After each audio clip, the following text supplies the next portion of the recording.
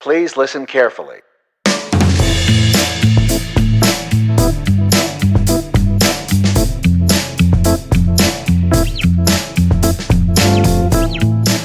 Hi, I'm Paul Frields. And I'm Dave Guzman. And welcome to Practical Bass, where each week we pick a topic of interest to you, the working bass player. We dissect it and look at it from a couple points of view and hopefully shed some light on ways that you can make your gear and your gigs operate at the next level. We do invite you to get in touch with us. You can do that via our website, practicalbass.com. You can email us directly at podcast@practicalbass.com. We love to get email from our listeners. Please don't be shy. Reach out to us, and even if it's just to say hello. But we also would greatly appreciate if you have topics you would like us to go into in an upcoming episode. Let us know. We're always happy to do that. We'd love to get some listener mail powered topics in this season. We have a nice slate of episodes, but we would love to be able to interrupt that and interrupt your regularly scheduled podcast to bring you some topic of interest to you all out there. Of course, you can find us on basically every platform, but you can also find us on social media at Instagram, at Facebook, Google+, Twitter, all over the socials. So just search for Practical Bass and do get in touch with us there. Dave, what are we going to talk about today? Today we're chatting about pedal to the metal, pedal meddling. Pedal meddling. Pedal meddling. Meddling with pedals. Pedal madness. It is a madness. Pedals, pedals, pedals, pedals, and more pedals. I feel like I should have delay on that when I do your voice. Pedals, pedals, pedals. Like, do you remember like when we were kids? Yes. It's like Budweiser's World of Wheels, wheels, wheels, wheels. It was like the when TVs were big time, like you would go to your local TV shop. We've got TVs and TVs and TVs. Right. And they would do like a cheesy video effect of them, like the screen that matched the reverb. Yeah, with the TV. We've spent a lot of time talking about our childhood right now in the podcast. I don't know if anybody's still with us, but yeah, we're definitely talking about pedals. Pedals. Just say pedals one more time for me. Pedal. Yeah. Pedal to the metal. Anyway, we're going to talk about pedals. I think Dave and I have been talking back and forth, I think, about different ways of putting together a pedal board and, the flexibility versus convenience aspects. And so we really thought about it and said, really, it boils down to, what mode you like to operate in. And, Dave, what mode are you operating in now as far as pedals go? I'm in like the individual pedal mode for me. Like you're picking up all sorts of pedals because you've like in the time between we ended season 1 right and started this season of the podcast, it got a little crazy. You got into pedal fever. Like a little pedal fever. You caught the pedal fever. Like I have a pedal board now. Yeah. Awesome. Like a real pedal board. Like a real guitarist. I'm actually really jealous because I was like a no effects guy for so long where, literally I played in bands where it was literally, I ran my bass into an amp. Boom. That was it. Yeah. No compression, no overdrive, no nothing. That was it. Which is cool too. Like, and I respect that. That's the thing for me. Like, I love that. There was a coolness about it in that it did, not using a compressor, for example, like that really forced me to take it on myself to play evenly because little variations or big variations, like they would be even bigger on stage. That's right. And so learning to play consistently, that helped. But on the other hand, oh my gosh, what I wouldn't have given to, go back to my very young days and have taught myself a little bit about like, oh yeah, kicking a little distortion here, a little overdrive and see where it takes this, this chorus in this song or whatever. Yeah. But you're starting to get into that, right? Like what's on your pedal board now? What is on your pedal board? I feel like we should have if we had a video tour, we could do that. But what do you have on there now? Now, no, like I know, I've been on the internet. I know people get crazy. But let me see. I've got a little note sheet here. It's in my pocket. Dave I need a note sheet. He's literally fishing in his pocket here in the studio.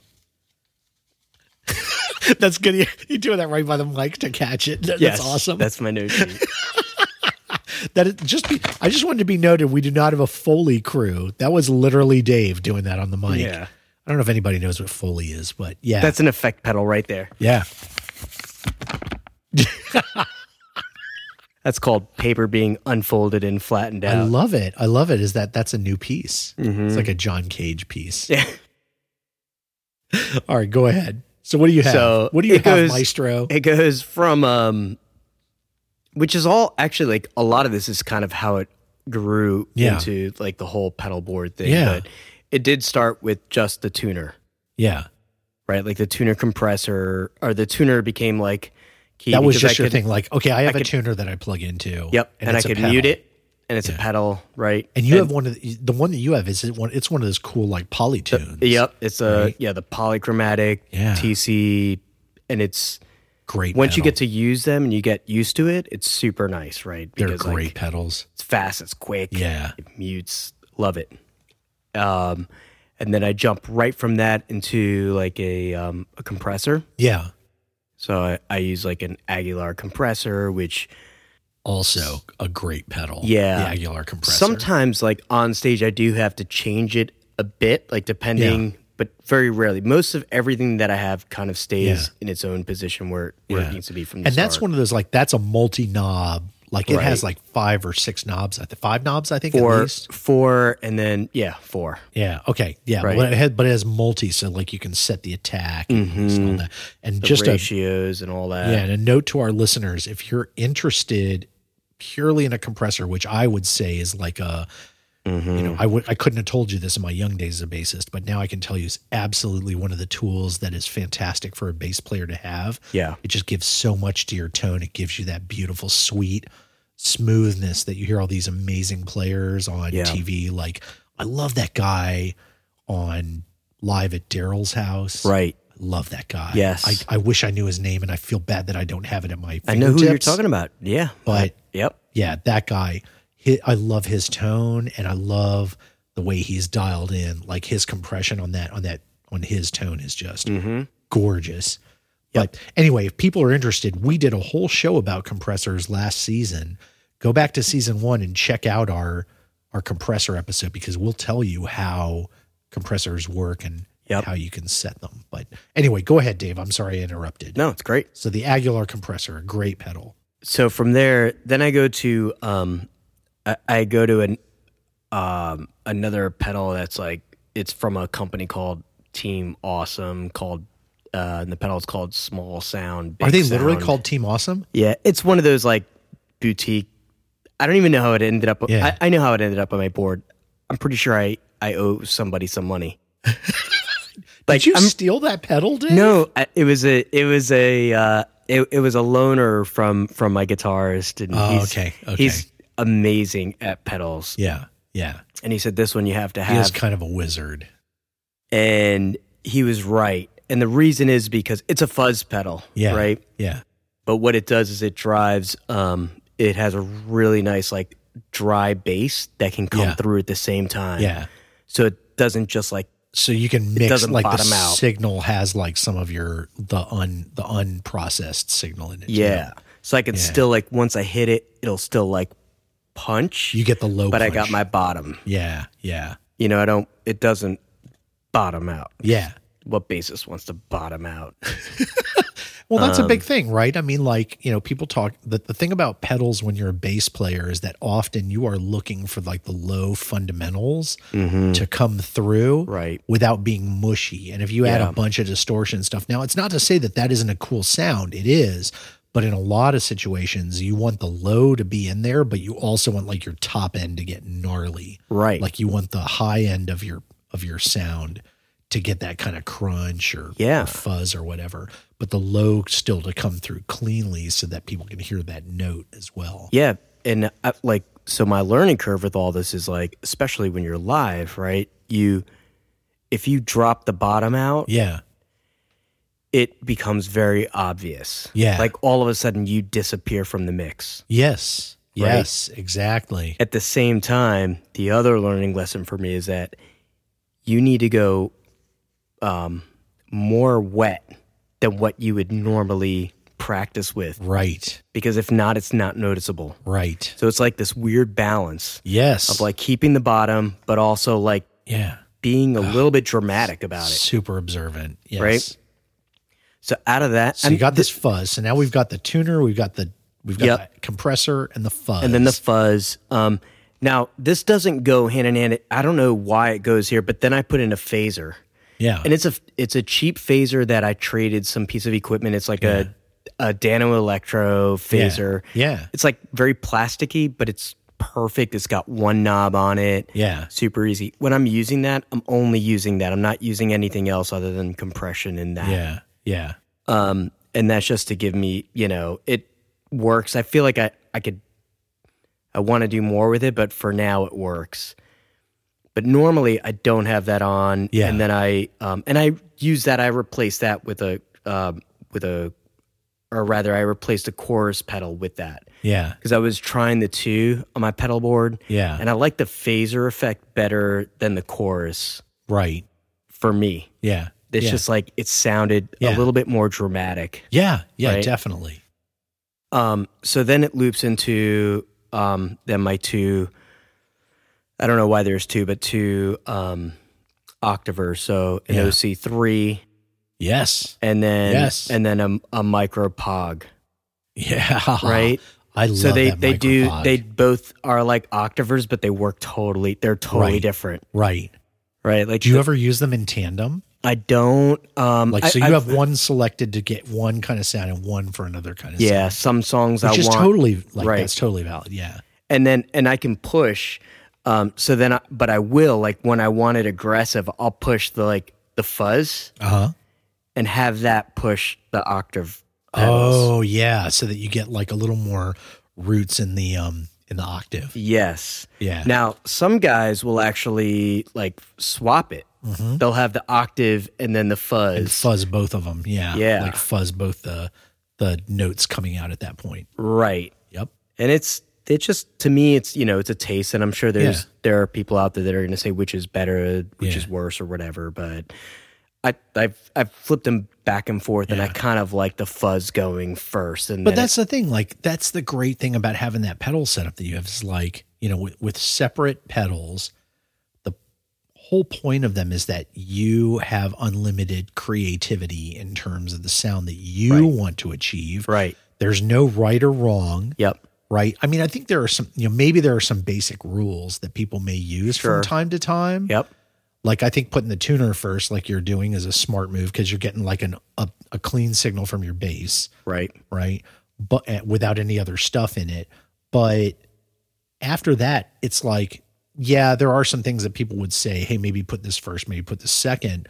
But you pretty much, it's the limit of your imagination. Right. Like you could route things to multiple places and then mix them back together with either another pedal or even a mini mixer or something like that. Because you can even get into where you're routing two different signals. Yeah. Yeah. Right. Yep. Where like one Or goes more. out one way or more. I've seen people do more. Yes. Yeah.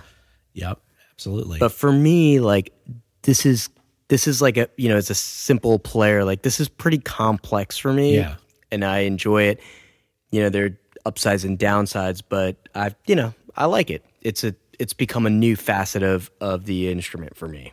I think that's great. It's great. The one thing I think that I have to get back to developing is the gear on the floor, right? That's where I've kind of been stuck in a bit of a rut over the years. And to be honest, I think, it probably works for a lot of the gigs that I do.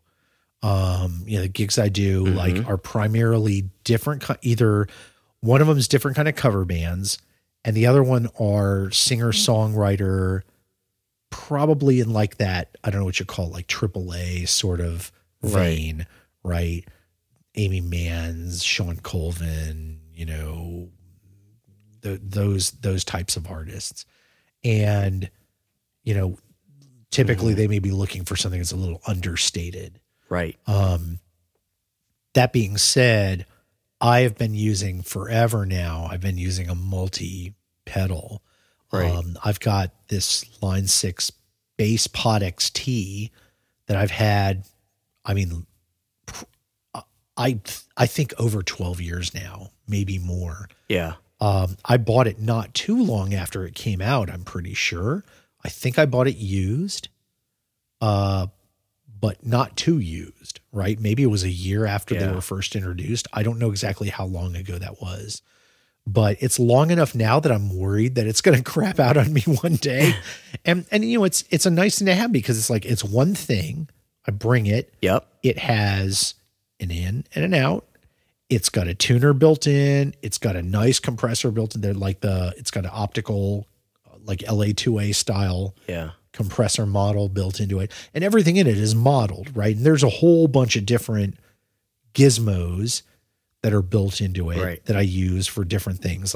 But it's Line 6, right? Yeah. So sounds Line great. 6 is like super, they're good at that. And that's their, so when I saw it, because when we were prepping for this, you'd actually pulled it out of its bag and I took like a close look at it. This thing is like it's awesome. It's a machine. It's like a tank. It's a tank. I mean, I've dragged that to gigs for those 10 or 12 years. Yeah. This is not like this thing sat in a closet. It goes out to most gigs that I play. This is not a toy. This is like a serious piece of machinery. Yeah. And it's awesome. But it's not even like the technology in it is not that new. Like it is, right. It does sound great. It's like a 24-bit and it's a great sound, but it's not like the high definition quality that they make now, 12 years later or however many years later, right? Nowadays, the problem is the all-in-one units that they make, that Line 6 makes, which I'm very partial to them. I'm not going to lie. I would heartily endorse them because I've been using gear by them since, my God, I can't even remember when I didn't have Line 6 gear. Probably the year 2000, 2001, I think I've probably had stuff by them. Yep. And it never fails to deliver. The sound is fantastic. But the problem is so their units that they have now are very expensive. Now they are phenomenal. And nowadays, some of those things like the Helix line that they have now, which actually works for bass or guitar, you can put all, they have all of the stuff that you need for either one built in nowadays. Yeah. And that's great. And you can rearrange all the pedals in any order. Like you can be as creative as a real pedal board now. Mine doesn't do that.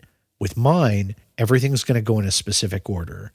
Right. You're going to get your compressor is up pretty early. You get some, there's like a EQ, EQ and tone control. There's like a pre and a post that you can do. You can set. Is it kind of like pre and post? Is it kind of like I have like some of like the digital stuff for Line 6, right? Yeah, I've used it in the past at least. Yeah. And it's like it gives you a bunch of different choices for each level. Yes, yeah. And they're all amazing. Yeah, you've got so there's a thing you can do okay, here's where you could do some distortion or some fuzz or this or that and the other. Right. Here's a slot where you can have modulation. So you could have a chorus or you could have a phaser or you could have, some other like a Mutron or some other like an envelope filter or whatever, some wacky thing. And then you've got and then there's a, so you put in like an octaver or something like that. Right. You get like slots that you can put those things in, but there's only like 4 or 5 slots total. Right. And then there's like a pre or post EQ that you can set as well to just tune it up a bit. And, there's a level control and mix controls for all of these various things. Right. So you can just determine, again, like you said, how much of that effect do you want versus the dry bass signal? And you can do that all the way down, which is great. I have no complaints about this unit whatsoever. Yeah. It's got, and it's got a pedal on it too. Right. With a wah, which is amazing to have a bass wah. Yeah. It's pretty cool. Mm-hmm.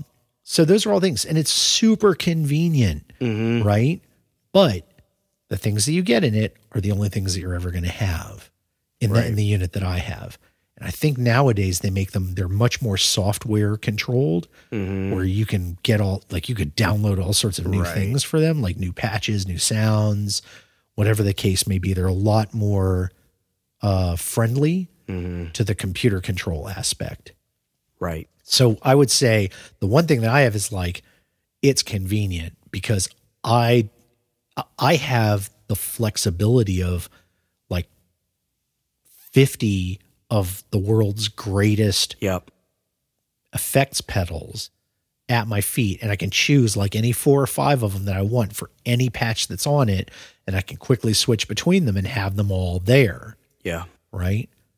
But I have limitations, right? And the limitations are, again, in that kind of the ordering, and, you know, there's no sense of like splitting signal or anything like that on the one that I have. Again, these units that you can get nowadays, you could do all those things, but they cost like $1,500 or $2,000. Right. And that is an awful lot. You can buy a lot of pedals for that much money. Sure.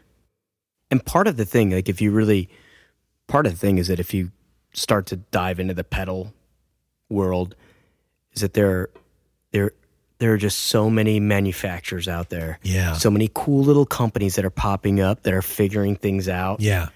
That are putting out things, and even some of the guitar pedals cross over into the bass world. Yeah. That seem to work. Yeah. Right. And you don't know till it gets tested out or whatever. So that part is cool. But what's ironic here is that actually what you have is probably more of a Dave tool. It's odd. Right? Like an is odd all-in-one. because we always talk about how like you're Mr. Simplicity. Yeah. You're like super zen about that. Right. Like if my pedals could be in my amp and I just had 4 buttons, then that would be my thing. That would be your thing. But instead, for some reason, this is the one that, like, you know, that's the thing where you've gone crazy. That makes me, you know, like eccentric in my collection. So what about the thing about like matching levels? Like the way that I understand separates, and this is, again, this is something I feel like I don't really have as much knowledge here about pedals. Like, do you have to be careful when you're like setting output levels so that you're kind of gain matching from, you know, pedal 1 to pedal 2, that you're not like blowing pedal 2's input into, like, you're not frying it or something, like distorting the sound going into it. Yeah. I mean, I think in general, for my usage of it, I'm not using more than 2 pedals at a time, right?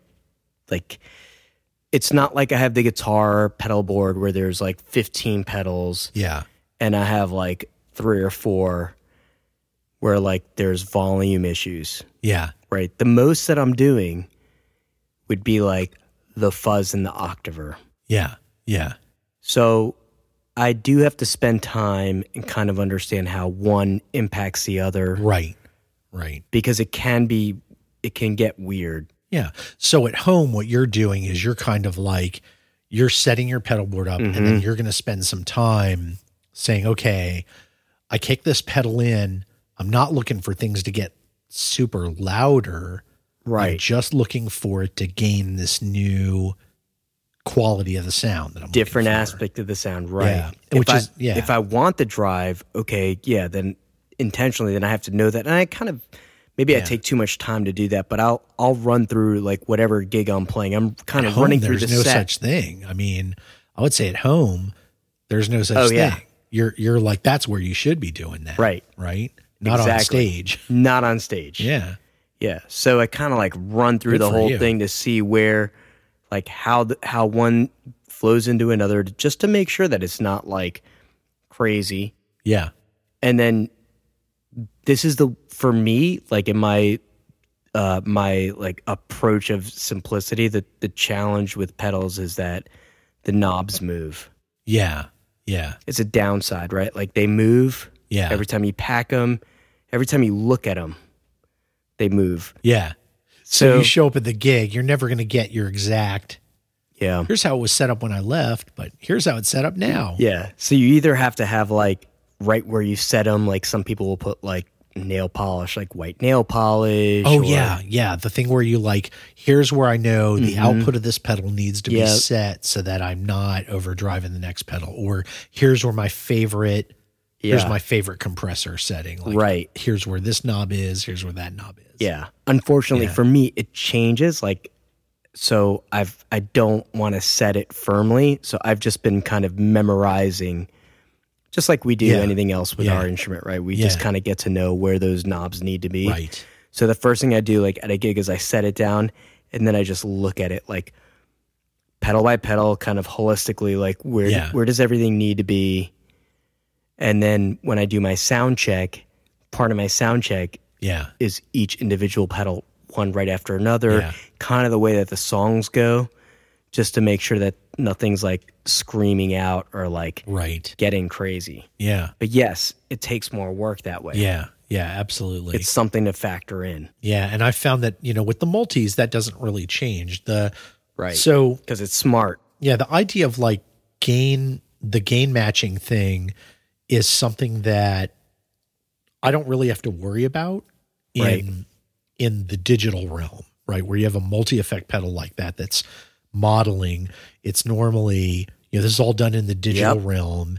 And so they're kind of like, they've got a pretty good idea of like, of gain matching that's done in between. So you don't really run the risk of like blowing up your next effect. Yep. You do have to worry about overall volume, right? Like after you start piling up a bunch of those effects, you may find that your volume then needs to be regulated a bit. Like you may have to bring the overall volume for this patch down because you've applied a bunch of effects to it. You don't have to worry about like one effect, like toasting the next one out of kilter, but you have to worry about the entire chain at some point. Like, oh, this whole chain needs to have its, the volume taken down a bit for whatever reason. And it's not too hard to do, but it's, on the other hand, there are probably things that you can do with those gain matching, like not playing it as safe. There's probably some things that can be done that way that you're not going to get, in a multi-pedal at the same time, right? Yeah. Like that's kind of the other thing. And overall, that's like that's what you're getting. Those are the differences, right? Like you're getting the manipulation. Right. Now, how do you deal with the power situation, right? Because after a certain number of pedals, like you need to have a power supply that's going to take care of that. I'm assuming, like, of course, somebody could do for a lot of these pedals, you can stick batteries in them and hope for the best. Personally, I don't know. Maybe this is just me, but I would be absolutely terrified that batteries are going to go bad in something, and I don't know which one it is out of these 7 things. Yeah. Right? Power is an issue. So do you do a power, you do a plug for all of yours? Yeah. I mean, I figured out, I made my own board, and it's in a nice little case that I've got at a vintage shop or whatever. It's all nice and tidy. But I'm just right now, so I'm just daisy chaining power. Yeah. Which there's an issue. I haven't gotten there yet. But there's an issue in there because there's one pedal that will like sometimes not work. Ooh. And then I have to like unplug it and then plug it, and then it'll work for the rest of the night. But it's telling me that there's a power supply issue.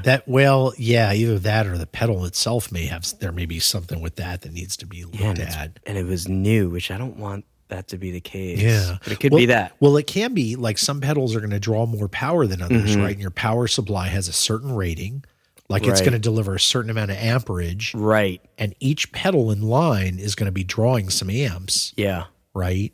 So, and there's probably a calculation. Oh man, I feel like I underprepared this week. I think the old me last season would have looked this up and had a formula all worked out.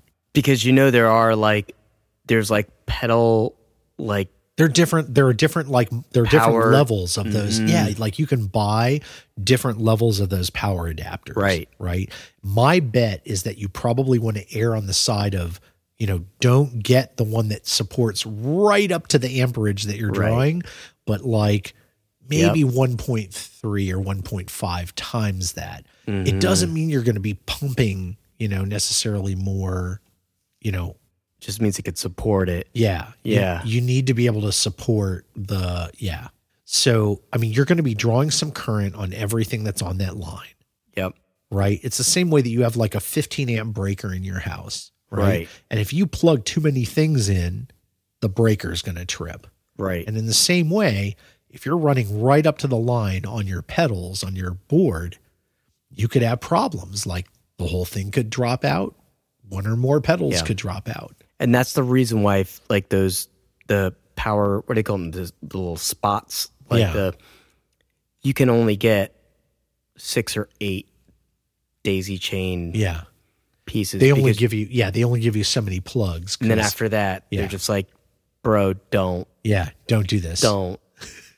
Get it. You've already pushed it too far. Yeah, exactly. You need to like get another brick at that point. Yeah. Right. So, I think the key is that you need, definitely buy with some room to grow. And my guitarist is now, his pedals are getting to a point where he has another like a rack unit. Yeah. That's like conditioning all this stuff and like getting you to a point where like. That's new since I literally saw you guys like 3 or 4 weeks ago, and already he's built it up even more. He's in group therapy. Yeah. Yeah. He's working through his pedal situation. He is acquisitive is what we would call him. He's very acquisitive. But yeah, power supply is something you need to consider. It is like, it's a whole nother aspect of it. Everything gets more complex. You have like cables, you have to like wire them through. Yeah.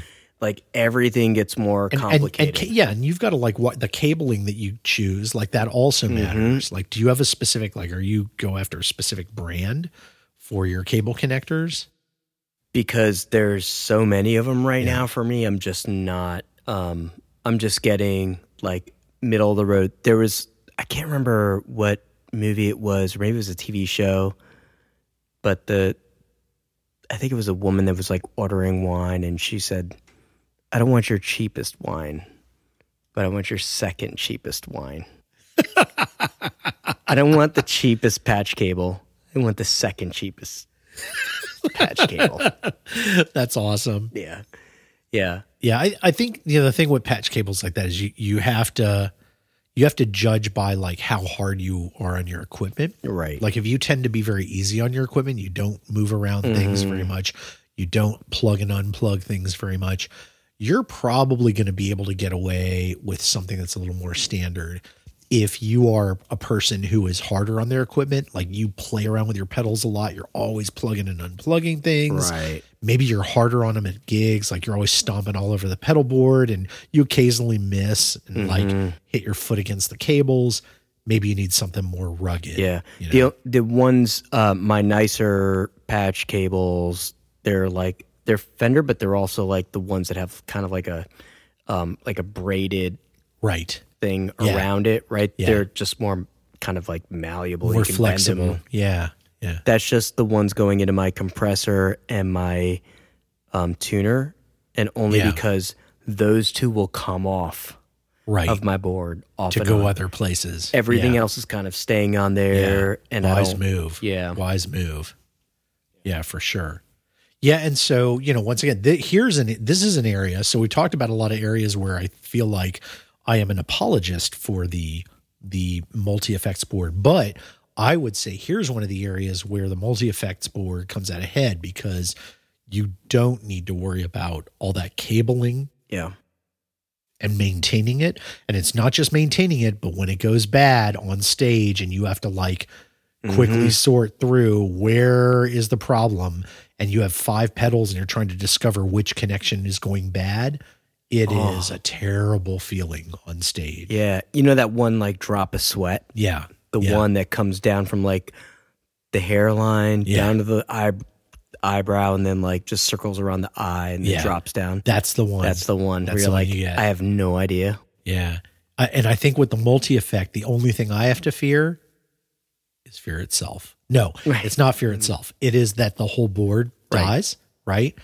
Okay, well, if that dies, yes, I'm going to be losing my tuner and my compressor, and I'm going to yank one cable, throw it into the, throw it directly into the amp. Or in my case, right, a lot of times what I'm doing is I'm running mine in an effects loop from my amp. And so all I do is I'll go to the back, kick it off.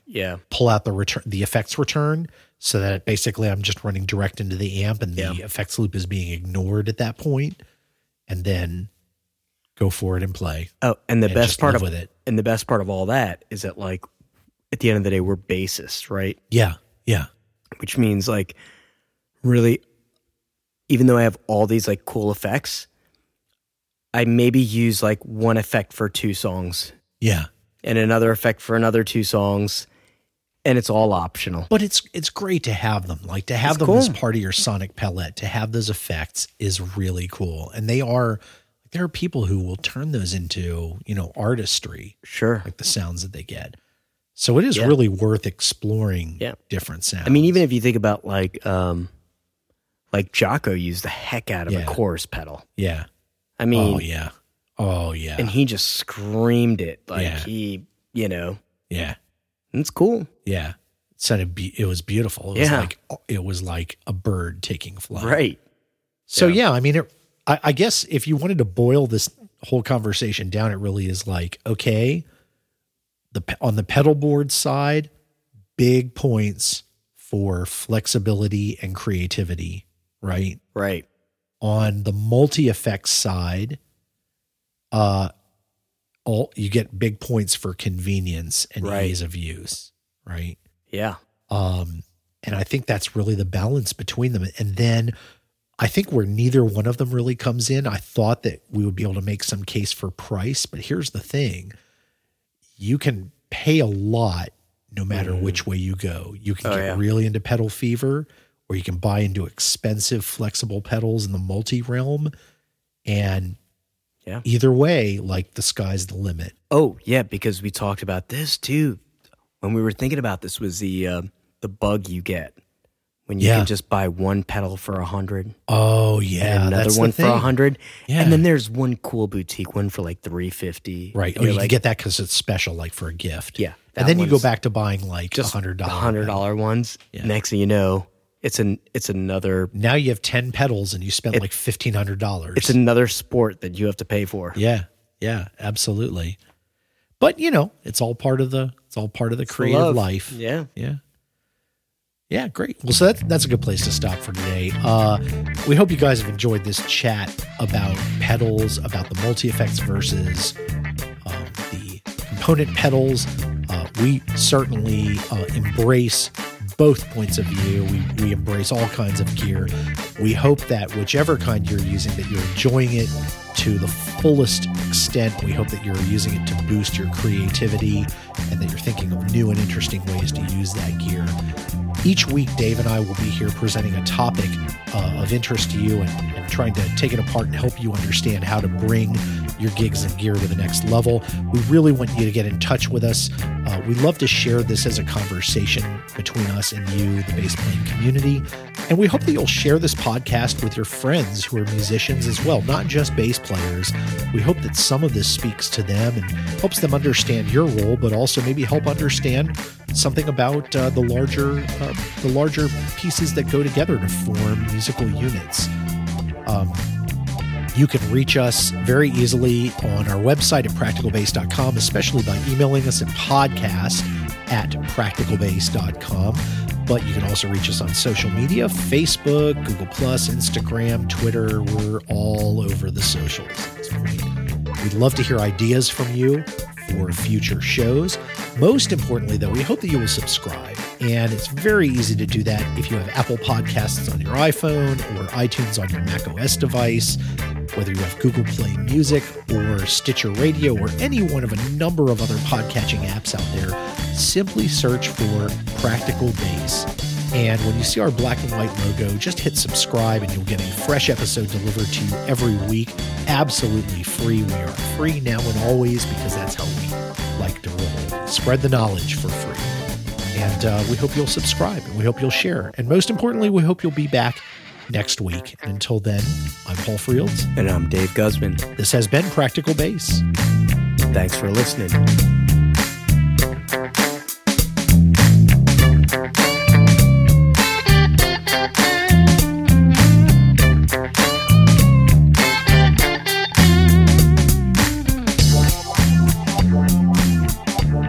Maybe I should get one more.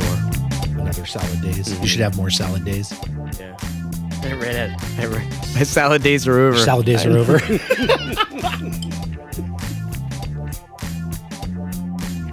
That is a line. That is a line. My salad days are over. Salad days are over. Yeah. What is that from? I'm sure that's been in. I know I've heard that in a song. Or did we just make it up? No, I'm certain I've heard that in a. Maybe we just made it up. No. I'm sure. No, I'm sure that's in a song. I'll know it by the time you get back. I know it's dinging me somewhere.